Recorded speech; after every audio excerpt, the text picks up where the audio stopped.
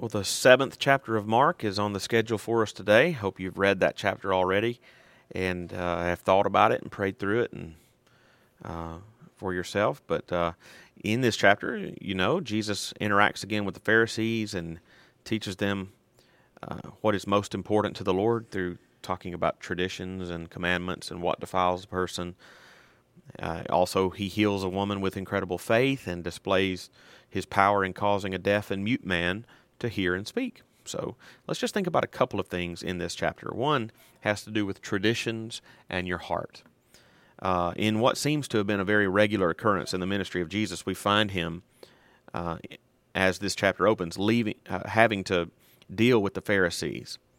On this occasion, the Pharisees are at their accusatory ways yet again because Jesus and his disciples refused, quote, to walk according to the tradition of the elders, verse 5. Well, what was the tradition of the elders? This refers to the Jewish interpretation and elaboration on the law of Moses down through the centuries. And what happened in this case is that the tradition of the elders had in fact added to the law of Moses and prescribed things that the law of Moses never prescribed. Mark very helpfully outlines for us some of these traditions in his parenthetical remarks in verses 3 and 4. For example, they would go through some sort of ritual or ceremonial washing before they would eat, verse 3. And they even had ritual or ceremonial washings for their cups and pots and copper vessels and dining couches, verse 4. It's quite a show. There are two major dangers that Jesus points out to them about their traditions. The first danger was that the traditions kept the Pharisees from understanding the true intention of God's Word. Notice that Jesus doesn't praise them for their scrupulous attention to their own traditions. On the contrary, he excoriates them for, as he puts it in verse 13, making void the Word of God by your tradition that you've handed down. He tells them in verse 8 that their faithfulness to their own traditions caused them to, quote, leave the commandments of God.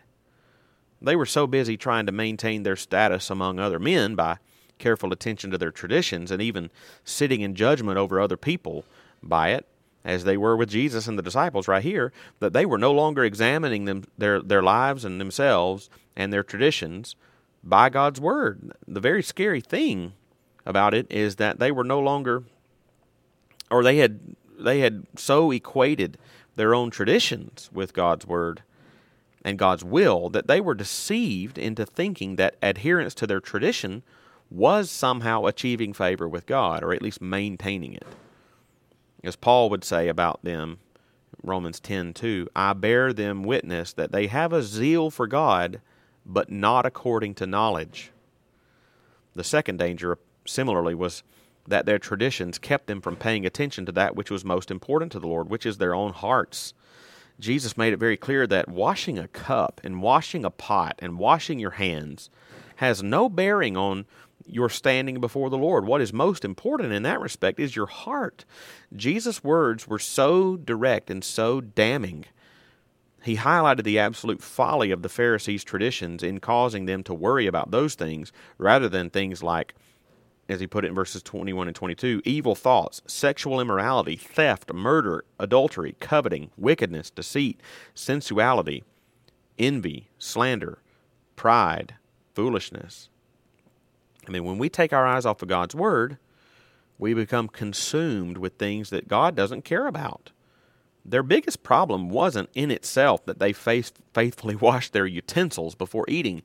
It was rather that they gave too much importance to these actions and gave too little attention to their own hearts measured against God's Word. The bottom line is that we are all prone to be Pharisees. It is easy to picture them as the bad guys wearing the black hats. And in reality, though, we are all naturally prone to be Pharisees at heart, and we even act like it all the time. Not all tradition is bad, but all tradition is to be measured against God's Word. Not all tradition is bad, but a person's view of it can send them to hell. So please Jesus first and foremost and obey His Word. If it conflicts with someone else's expectations, so be it. Second and finally, just observe the incredible faith displayed by the Syrophoenician woman in verses 24 through 30. She comes to Jesus on behalf of her daughter who was, verse 25 tells us, possessed by an unclean spirit. And she comes pleading with Jesus for her healing. Jesus initially offers her a puzzling response. He, at first glance, appears to be really rude to the woman. Verse 27, just read that again. However, I don't believe he was being rude for two reasons. For one reason, in verse 27, Jesus says, "Let the children be fed first." The children here is a reference to the Israelites. So even if he is brushing her off here, he doesn't completely shut the door of her healing. He says to let him go to the Israelites first, not only.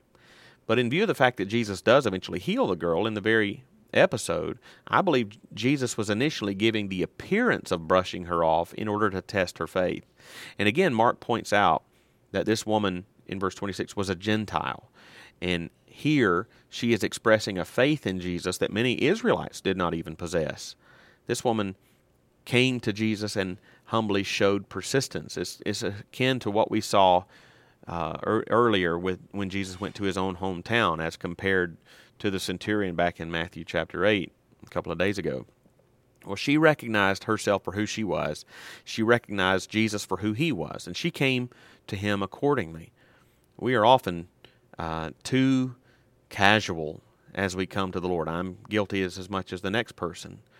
I pray that we would learn from this episode the confident humility displayed by the woman. Again, it's ironic as well as instructive that the Pharisees, who had the commandments, were far from the Lord in their hearts, while this Gentile woman, not having any of the advantages of the Pharisees, crawled humbly to Jesus and found favor. Jesus knows the difference. Don't be too self-important. The Lord has already told us, "But this is the one to whom I will look, he who is humble and contrite in spirit, and who trembles at my word." Isaiah 66:2. Don't be too self-important. Let's take the Lord at his word, thankfully enjoying his gracious favor without presuming upon it. That's a good and necessary word from Matthew chapter 7.